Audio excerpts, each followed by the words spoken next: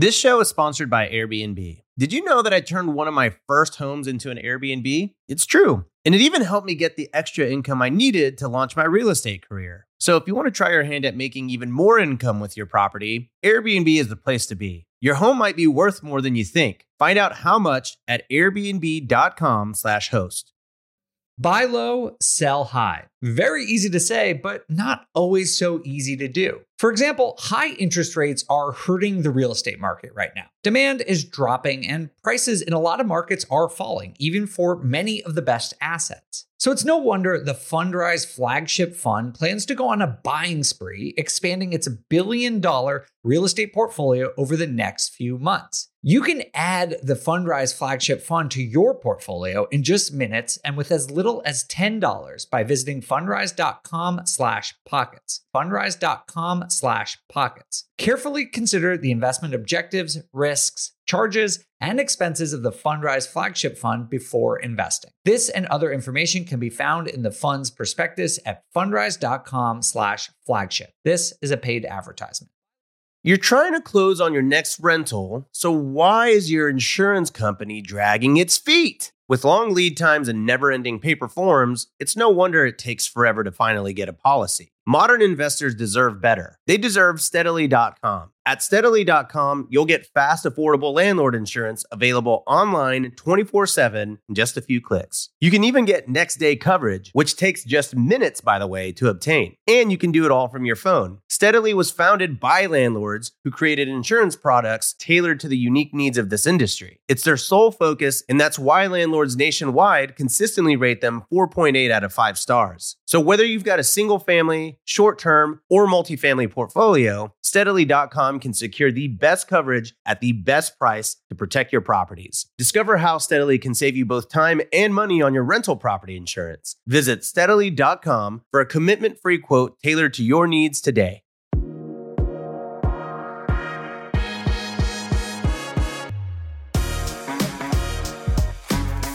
Hey everyone, welcome to On the Market. This is Dave Meyer, your host, joined by Henry Washington. Henry, you really went out of your way for this one to go all the way to Maui and post up in a short-term rental just to set the mood for this show about short-term rentals. It's very nice of you. Look, that's the extra mile that I'm willing to go for you, Dave. I am willing to get on a plane and fly to Hawaii just so that we can do a show on short. I did this just for you, Dave. That is the Henry Washington experience, everyone. What a stand-up gentleman.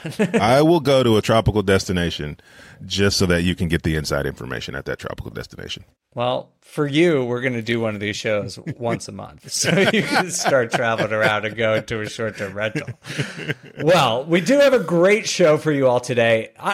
Honestly, I feel like it's been way too long. We've been doing On the Market for 140 episodes, and we finally have a real bona fide expert on short-term rental data. We've had some fantastic operators on the show already, but we have Jamie Lane joining us today, who runs the research department. He's the vice president of research for AirDNA, which, if you don't know them, is one of the biggest short-term rental companies out there. And I'm super excited to talk to Jamie about all the headlines out there about, whether short-term rentals are declining or what's really going on in the industry. And Jamie is definitely the person to tell us what's truly going on. Yeah, the internet says the sky is falling out of the short-term rental market. And, the headlines are sometimes just headlines, and sometimes there's some truth behind it. And I think what a great way to let's find out what the actual data says so that people can make informed decisions about growing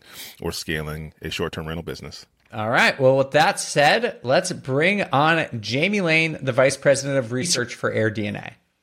This show is sponsored by Airbnb. Did you know that a long time ago, before I ever started my real estate business, I turned one of my first primary residences into an Airbnb? And that's the extra income that I needed from Airbnb that gave me the confidence to go out and work for myself and eventually quit my 9-to-5 job. And now I have dozens of Airbnbs all over the country. I've even partnered up with the old David Green on a recent property in Scottsdale to take our portfolio to the next level. And of course, we host it on Airbnb. But you don't need to be a full-time real estate investor to start on Airbnb. As a matter of fact, I was self-managing 10 properties while working my 9-to-5 job, so I know anybody can do it. Think about it this way. You're looking for extra income and going on a vacation. Wouldn't it be great to rent out your space and let your property pay for itself while you're gone? I did this one time. I pitched my wife and my roommate, because we were house hacking, on the idea of renting out our home, and it paid for all of our expenses on a trip to Mexico City. So go and give it a try. It might just change your life, just like it did mine. And I really do mean that. Your home might be worth more than you think. Find out how much at airbnb.com/host.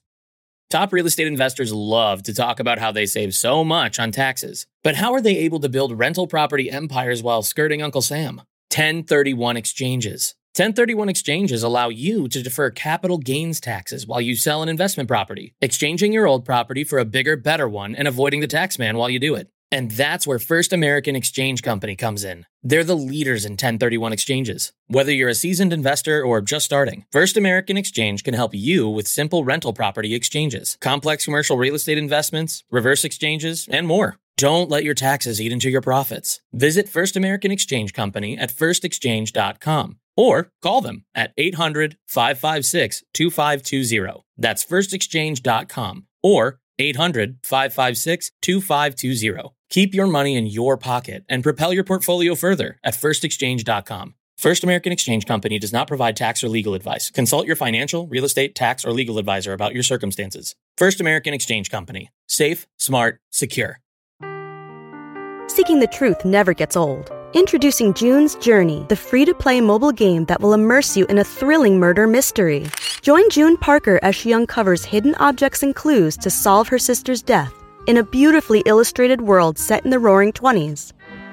With new chapters added every week, the excitement never ends. Download June's Journey now on your Android or iOS device, or play on PC through Facebook Games.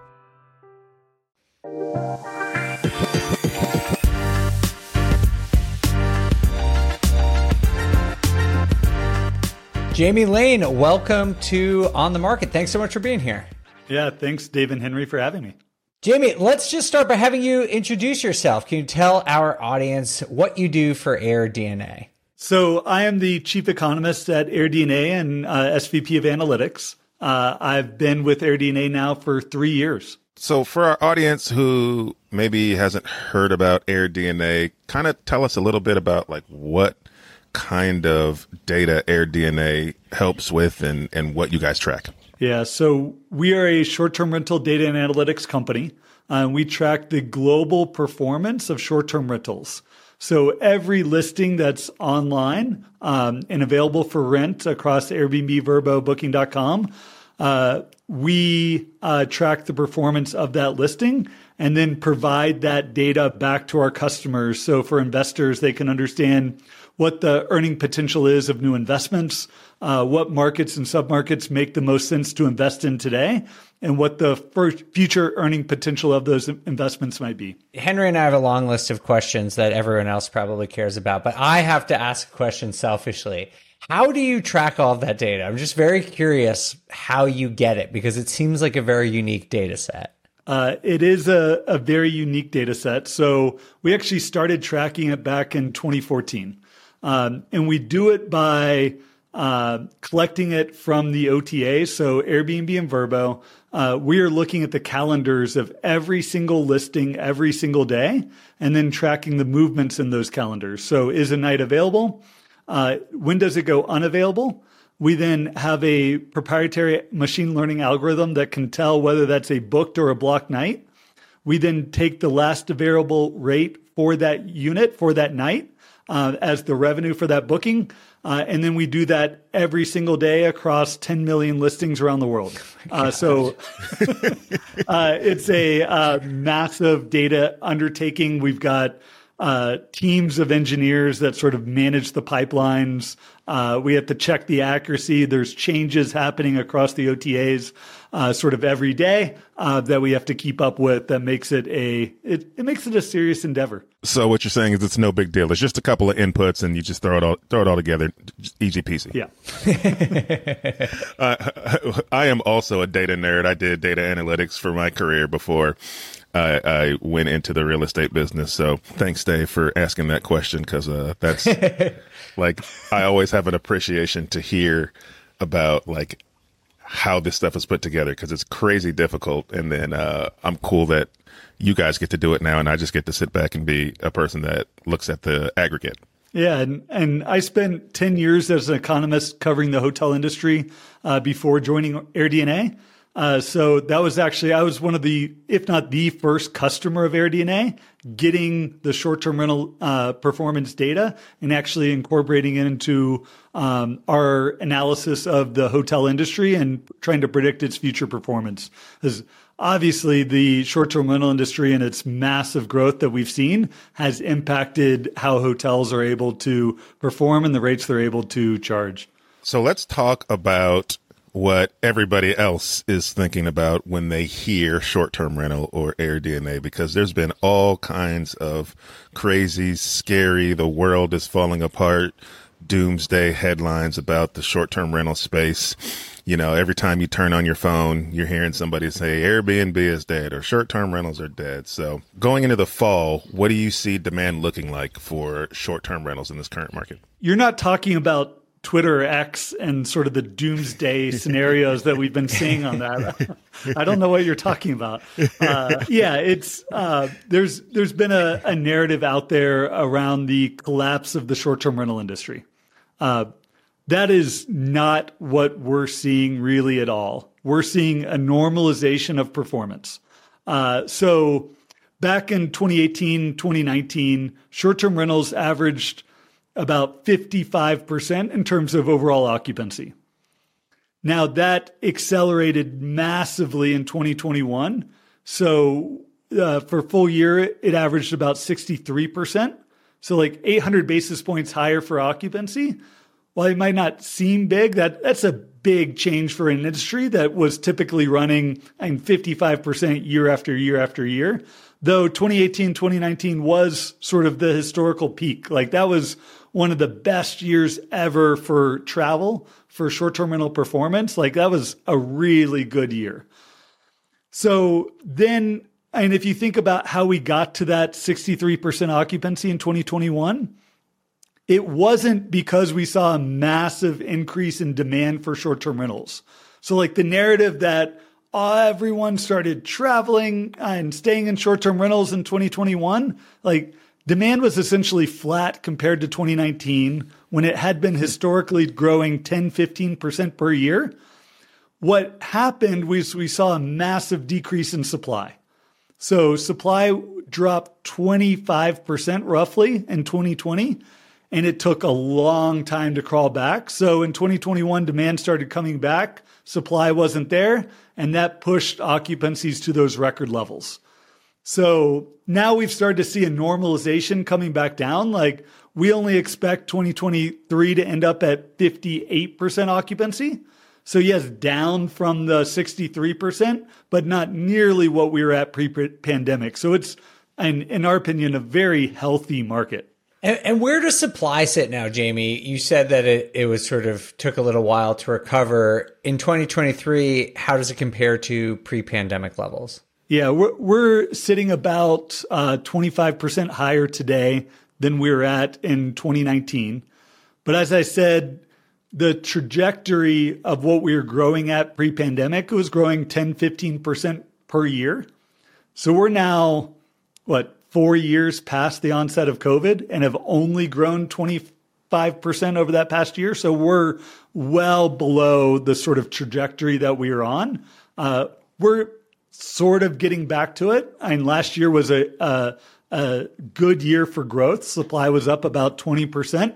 But now it's slowed in 2023. We're running about 12, 13% growth this year. So tell us a little bit about where you are seeing, we'll kind of go both ways. So kind of where are you seeing dips in occupancy, and then what parts of the country are you seeing STRs are really kind of rocking it right now?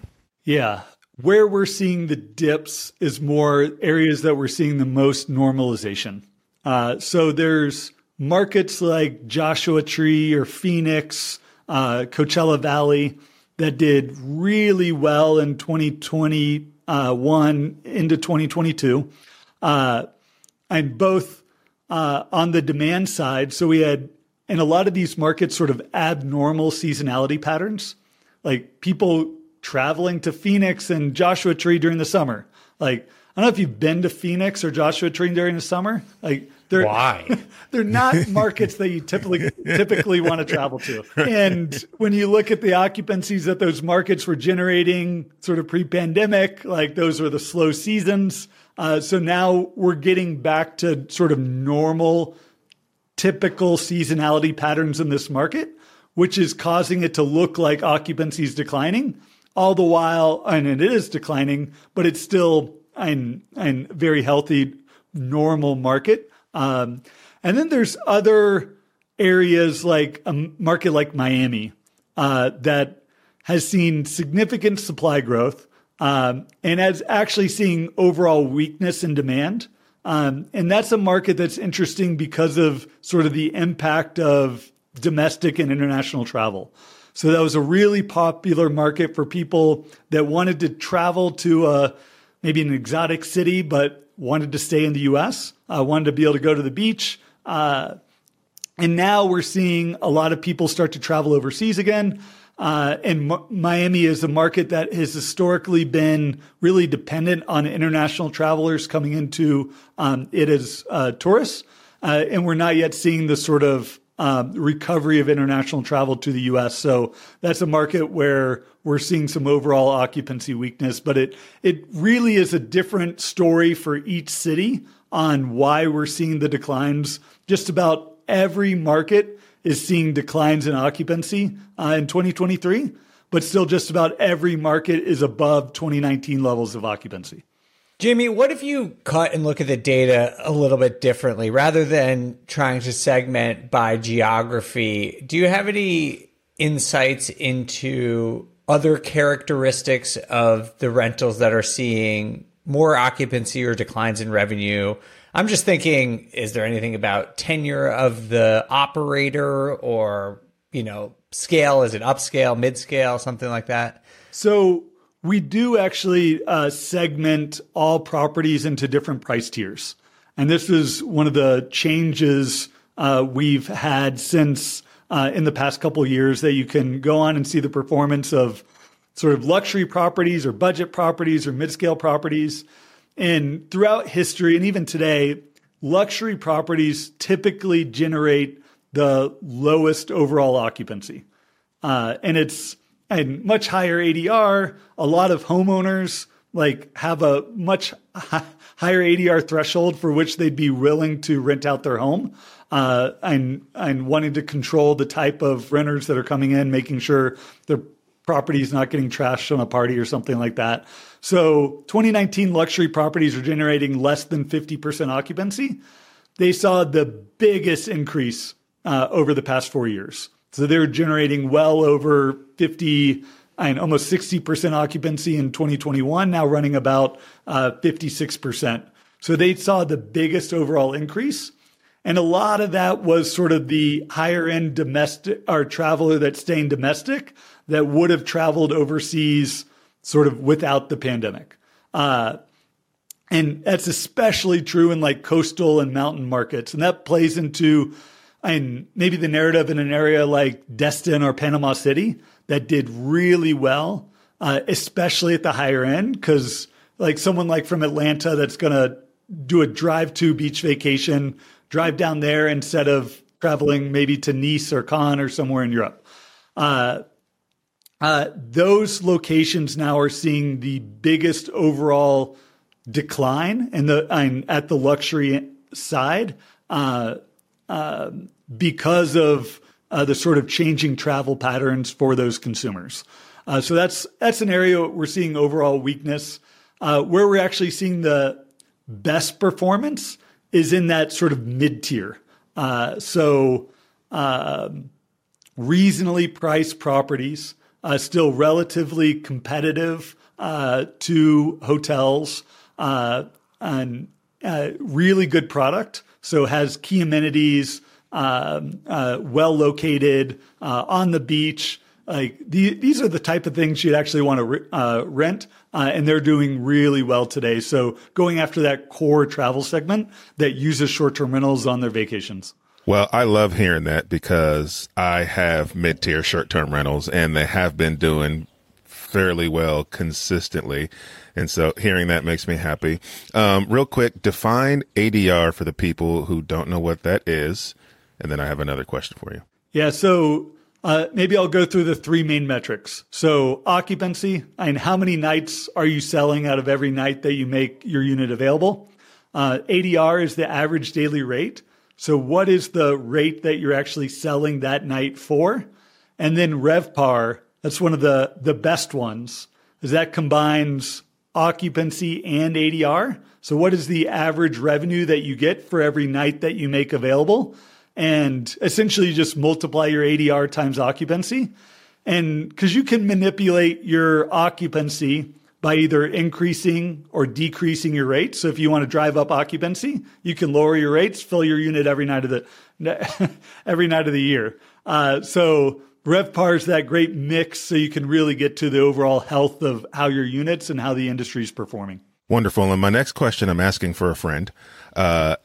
You said those mid-tier short-term rentals tend to do the best, especially if they have the right amenities with those mid-tiers. So what are you seeing as what are the right amenities or the best amenities for those mid-tier type properties? Again, this is for a friend. I'm just going to relay this information. No big deal. Such a nice guy. It really depends on the market.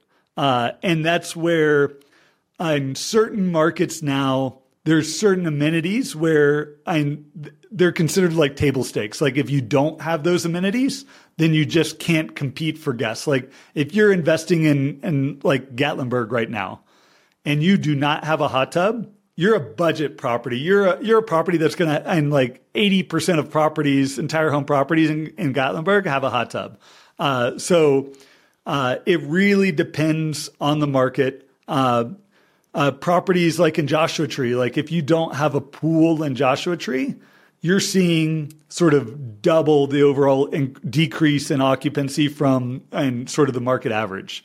So there's certain things like during the pandemic, like maybe you would have got booked in Joshua Tree if you didn't have a pool, but now you're having to really compete to find guests if you don't have those sort of basic amenities. And there are sort of amenities that can take you over and above, like having game rooms, having pickleball courts, having just unique things that really make your property stand out. And those unique things are what's driving sort of outsized performance in those markets. And those are constantly evolving as like in 2018 in Gatlinburg, if you had a hot tub, you're like, oh yeah, like I've got the new hot amenity, and then everyone copies you. So you constantly have to be seeing sort of what those top performing properties are doing to make sure you're staying competitive. So what you're saying is that your answer is saying people should look at the data from the data company. You caught me. Yeah. Well, I think the best business in all of real estate is being a hot tub repair company in a short-term rental market, because the amount of money I pay the service company for a hot tub, because you have to have it, like you just said, Jamie, is ridiculous. And in these small towns, there's like 2 of them, and they definitely collude on prices. And good for them, they're making a killing. Anyway, I digress.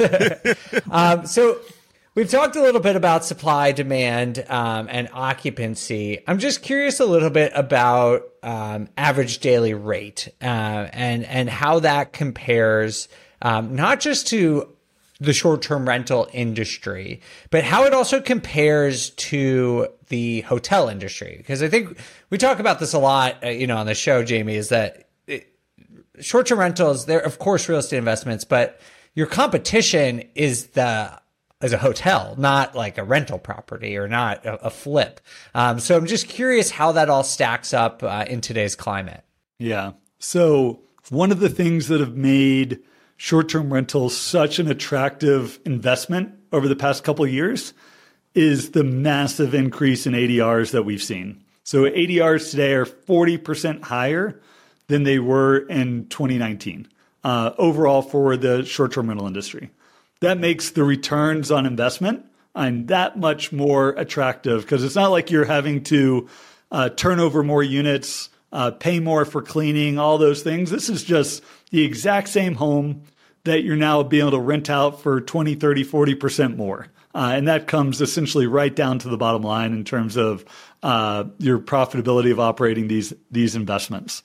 What we are seeing, though, is the rate of increase is slowing substantially and even declining in a lot of markets around the country.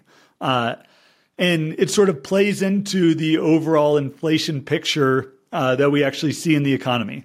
So last year, last summer, inflation was 9%. That was what caused sort of the Fed's reaction to start raising interest rates. Short-term rental ADRs were going up 11%. So we were outpacing the rate of inflation. That was great for short-term rentals, not great for the sort of Fed's reaction to all the rising prices that we were seeing across the overall economy. Now we're actually seeing ADRs decline slightly. So last month we saw about a 1% decline in overall ADRs for short-term rentals. We've seen a few months now of consistent year-over-year declines, which means, and overall you're not getting as much. A lot of what's playing into that is the declining occupancies. So if you're seeing your unit not being rented as much, you want to sort of maintain the occupancy that you're getting. You're sort of cutting your rate to sort of stay competitive, bring guests into your properties. And that's happening across the country. Not necessarily great for our industry, but great for the price pressures that are sort of going to overall impact the real estate industry long term of the Fed feeling comfortable that prices aren't going to overall spiral. And then how that competes with hotels is hotels had seen sort of overall weaker performance coming out of the pandemic. So people were much more likely to stay in a short-term rental relative to a hotel. Now that's largely flipping. Hotels have seen really strong performance in the past couple of years. A big part of that's a return of business travel, a return of conferences, people going to these big events. And hotels now have significant pricing power. So they were growing rates 5-6% this summer, which actually means hotels are starting to look a bit more attractive. Overall, hotels are still more expensive, sort of comparable units in major cities. Short-term rentals more expensive in sort of coastal destination markets, but it's not necessarily a fair comparison, given that you get a kitchen, more amenities in short-term rentals relative to hotels. Yeah, I mean, you do get more amenities, it seems like, in an Airbnb. And I think what makes it attractive for myself in particular is when I travel and I like to bring everybody. Like for example, I'm sitting in a short-term rental right now, and we chose short-term rental over hotel because I can get multiple bedrooms because I brought my kids. I brought my 2 kids, and then we brought a nanny with us so that my wife and I can actually get some quality time in this vacation destination. And so when you're going to be stacking multiple rooms in a nicer luxury hotel, it gets super pricey compared to a short-term rental. But kind of in that same vein, are there certain clients that you see that are more attracted to hotels or more attracted to Airbnbs? Like, what's that client base look like? Yeah. So overall, and the sort of narrative that's really held over the entire sort of 4 years since the onset of COVID has been the larger the property, the better your performance. So people that are traveling with groups, traveling with families, maybe started staying in short-term rentals for the first time and are continuing to choose short-term rentals for that type of travel. If you look at the hotel industry's response, it's been like Hilton saying, we're going to now let you confirm adjoining rooms. And that's our response to all the demand for short-term rentals. They now, over half the pipeline for new hotel investment is extended stay properties. So properties with kitchens, properties with additional bedrooms, sort of suite style hotels. So they're seeing what's happening in terms of the popularity of the short-term rental product and trying to adapt to it. I think they're going to have a hard time overall sort of really competing. And we've actually done a lot of studies in terms of what's happening in terms of short-term rentals share of overall paid accommodation. So the total number of rooms being sold across hotels and short-term rentals. The short-term rental industry had been growing their share of overall travelers and pretty significantly. That obviously increased in 2020, sort of came back down in 2021, and now we're sort of slowly pulling back share again from hotels. It's still 85% of overall travel is happening in a hotel room. So there's still a much bigger slice of the overall pie of travel. But short-term rentals were like 8% of overall demand in 2018, and now we're up to almost 15%. So this industry is growing. More and more people are trying it for the first time and seeing that for certain types of travel, it is a much better fit for how you want to interact and have accommodation when you go on vacation. Yeah, if hotels figure out how to compete with this multiple room, large family scenario, but in a hotel environment, I will be a sucker for it because I love a good a hotel bar and delicious restaurant access by just walking downstairs. So I'm their Huckleberry if they figure that out. That's for sure. One more thing I wanted to ask about hotels and Airbnb. So are you seeing certain markets where hotels are beating out Airbnbs particularly? Absolutely. And it's interesting the types of markets that are really beating out hotels. It's not because of anything the short-term rental industry is doing. It's what's happening in terms of regulation. So we just saw new laws go into effect in New York, which dropped the short-term rental supply by almost 80% sort of overnight. We had regulation go into effect in Los Angeles and Chicago and Boston and Dallas.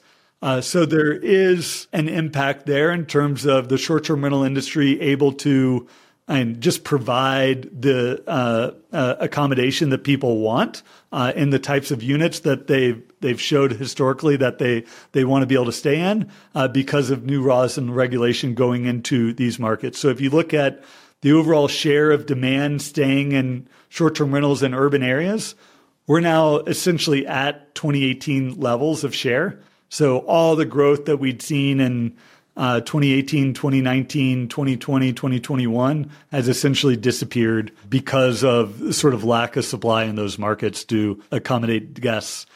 In the areas where short-term rental supply has been growing the most, so beach and mountain markets, small and mid-sized cities, short-term rental share in those areas is just going gangbusters and continues to grow at a great rate. What about international markets, Jamie? I've read a lot about U.S. travelers going internationally a lot, particularly this year. Are you seeing a lot of growth there? Yeah. So I talked a little bit about areas that we're seeing weakness in the U.S. because of Americans now traveling overseas. That has been a real bright spot for the sort of global short-term rental industry of Americans really coming back at an amazing rate of traveling overseas again. So we track the overall share of international travelers in these destinations. It's now at record highs. There's markets like Ireland, Switzerland, Italy, Portugal, and over 15% of the demand for short-term rentals in those markets is coming just from Americans. Wow. Over the past year. So massive increase in demand there. There's events really coming back now. So we're tracking, had the team just look into what was going on in Oktoberfest. And we're seeing demand up 30% this year for stays and short-term rentals compared to last year. So now fully recovered back to pre-pandemic highs and seeing strong growth. So people traveling for these fun events in Europe again, going back to the beach, going back to Greece, going back to south of France. And it's really a healthy market where Europe, if you looked at the data in 2021 and 2022, it was really struggling. So lockdowns were much more stringent there. People were really reluctant to get on a plane for 10 hours. And now that's really shifted, and people are getting back to traveling, and the Americans are back. Yeah, man, tell me about it. All my good deals on Airbnbs in Europe have evaporated over the last 2 years. Just, everyone stay away. Yeah. So a data point there for you, Dave. You laugh, but I had mentioned how ADRs were down in the U.S. ADRs this summer were up 15% in Europe year over year. Wow. Yeah. I mean, you see it firsthand. Everywhere is just bustling right now. Yeah.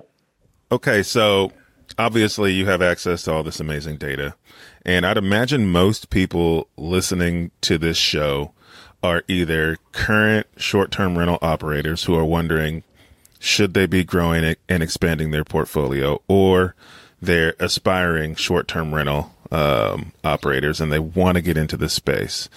So what kind of advice would you give to those people who are looking to either grow or get started in this space? What should they be looking for, not looking for, adding or avoiding? So this may sound self-serving, but you got to be looking at the data. You're a good company here, Jamie. Our audience will be receptive to this idea. And your audience is going to know that affordability of housing is at all-time lows, and you've got interest rates over 77%. We've got housing values still at all-time highs. So we had seen a little bit of dip that's now come back, and we're at reaching all-time highs again in terms of housing values. Short-term rentals revenue sort of peaked early last year. We're not seeing an overall decline, but it's essentially plateauing at the peak, which makes it where you've got to be really careful and really, I would say, intentional in where you're going to make an investment today. Where if you were looking in maybe 2020 and 2021, you could throw a dart on a board, hit a market, and probably have found a great investment. That is much harder now. We're seeing way more activity in small and mid-sized markets today. Essentially, the best investments for short-term rentals, in a lot of ways, the areas that haven't seen significant upticks in housing values over the past 3 or 4 years. Those markets are becoming harder and harder to find, and you've got to find ones that still have sort of the drivers of short-term rental demand. So maybe a state or national park nearby, maybe a hospital or a university that's driving a demand to that destination. But there's still great markets out there, and we're trying to build new and innovative tools to help people find those sort of diamonds in a rough. Not only the best markets to invest in, but I would say just about every market's got a sub-market that is investable today. It just might not have been the same market or sub-market that you would have invested in even just last year. You know, your advice does sound a little self-serving, but I appreciate it because it's we've been saying this really about all aspects of real estate investing. When we talk about it on this show, right? This market is forcing people to be more fundamentally sound investors because it's a much more unforgiving market. And so education in any real estate investment industry is so much more important right now because you can't make the mistakes you could make 2 or 3 years ago. 2 or 3 years ago, you make a mistake, your value was going to go through the roof and you'd be fine, right? 2 or 3 years ago, you make a mistake with a short-term rental and you were still getting booked up. It didn't matter. And the market's just not allowing for that now, but it doesn't mean that it's falling apart, right? You have to ignore the headlines and dig into the data and do the research. There are always opportunities in every market. And essentially what you're saying is you've got to do the research, find the areas where there's opportunity and then capitalize on that opportunity. That's investing fundamentals. So I really do appreciate that answer. Yeah. And like when you're looking at the data, and just to give a tangible example, like if you're looking at the current occupancy that your market's running, like go back and look at what it was running in 2018 and 2019. And if it's still magnitudes higher, like you've got to expect it to normalize back to those levels.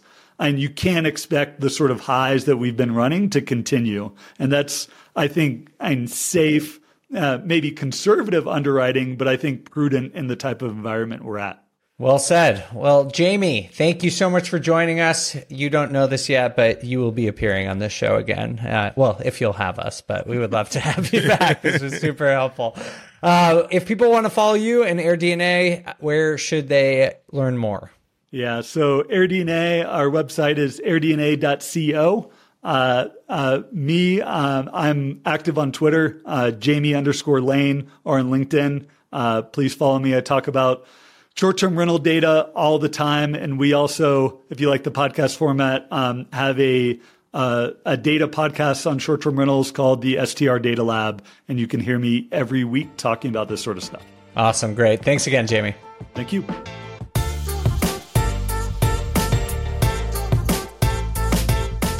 So it sounds like even though we are both short-term rental investors, we both prefer hotels. Is that right? That is 100% accurate. If I have a choice, price excluded, I'm going to stay at a hotel 10 out of 10 times. Dude, I'm exactly the same way. I find like going to cool hotels to be like one of the most fun things to do about traveling. Like I love checking out new hotels. For me too. It's nostalgic for me. My dad used to, or my parents used to take us on all these trips. They didn't believe in taking vacations without the kids. And this was back when you could just let kids wander. And so like we'd check into a hotel and then the only rule we had was we couldn't leave the hotel grounds. And we would just wander around exploring the hotels. And like, I still have that sense. So when I'm walk into a new hotel, like I feel childlike, and I don't get that same feeling with like an Airbnb. Totally. I'm with you. I mean, just, you mentioned the bar and restaurant, which I love. It's like a fun place to socialize, but yeah.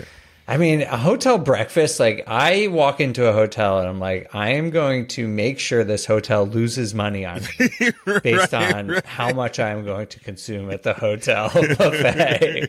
I will get them, and I make it my mission.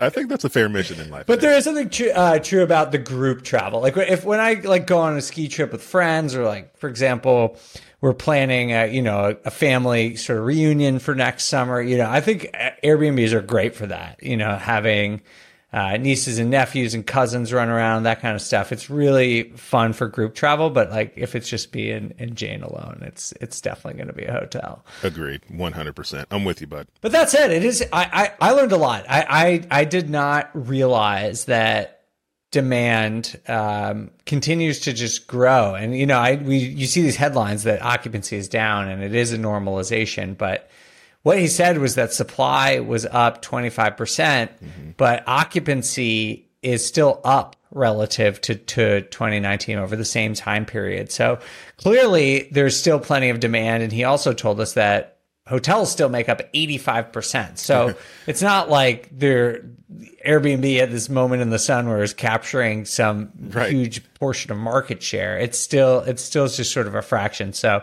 it doesn't feel to me anymore like there's some risk that all of a sudden demand might evaporate. I mean, what I heard was that there is still plenty of opportunity all across the country to be a successful short-term rental operator. And I think what I hope people are seeing and hearing from shows like this is that you just have to learn how to find the opportunity. You have to learn how to research the markets and then interpret that data. And yeah, you're going to take some risk, but you've got tons of data at your fingertips. Think about investors who were doing vacation rentals before. Like they didn't have this level of data to use to make their decisions. And so you really kind of have a superpower with access to this information. If you spend a decent amount of time researching your market and then understanding what you need to provide to that market and where you need to provide it, I think you can be successful. It's just not like it was 2 years ago when you could throw anything out there and you're going to get a booking. I mean, you're operating a business, which means you have to figure out a way to set yourself apart and then solve a problem. Totally. I've been saying this for a while, and I think it's still true, is that In a lot of new industries or new asset classes, when it first comes on, there are these pioneers and there's sort of like a gold rush. And I think that happened in short-term rentals. And it's before the market becomes efficient and it's relatively easy to make money. There's not great systems. You kind of just like get in there and figure it out. And over time, if it proves to be a profitable asset, you can sure as hell bet that sophisticated investors are going to start moving into the space. Software companies, it's going to become an efficient market, just like the stock market is efficient, just like the rental and the multifamily market is efficient. That doesn't mean they are bad investments. They are still investments. It just means that they are more driven by the same fundamentals and need for good operations and good decision making as every other asset class. 100%. All right, man. Well, enjoy your short-term rental. We were just talking about hotels. Go sneak into a hotel breakfast and find yourself a buffet. If you think I already haven't gone next door to the Four Seasons and acted like I was staying there, you, sir, are mistaken. You're getting the best of both worlds. Absolutely. You can see you got your whole family in one spot. You got all the amenities of the Four Seasons. It's 100%. You're living the dream right now. All right, man. Well, thank you for joining us from your vacation, and thank you all for listening. If you appreciated this episode, make sure to leave us a review on Spotify or Apple. We'll see you next time for On the Market. On the Market is created by me, Dave Meyer, and Kaylin Bennett. Produced by Kaylin Bennett. Editing by Joel Esparza and Onyx Media. Research by Pooja Jindal. Copywriting by Nate Weintraub. And a very special thanks to the entire BiggerPockets team. The content on the show On the Market are opinions only. All listeners should independently verify data points, opinions, and investment strategies.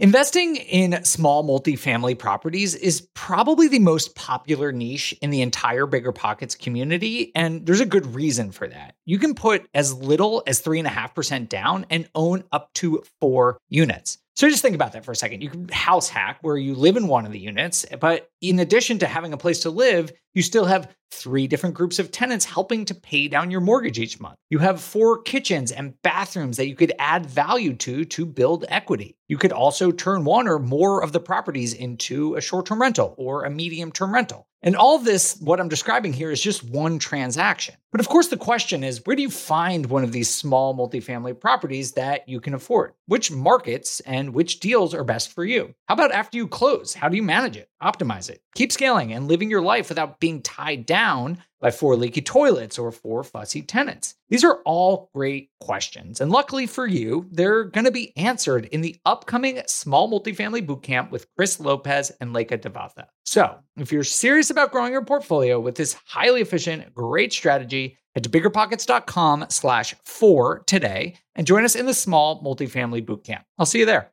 The content of this podcast is for informational purposes only. Past performance is not indicative of future results, and all hosts and participant opinions are their own. Investments in any asset, real estate included, involves risk. Use your best judgment and consult with qualified advisors before investing. Only risk capital you can afford to lose. BiggerPockets LLC disclaims all liability for direct, indirect, consequential, or other damages arising from reliance upon information presented in this podcast.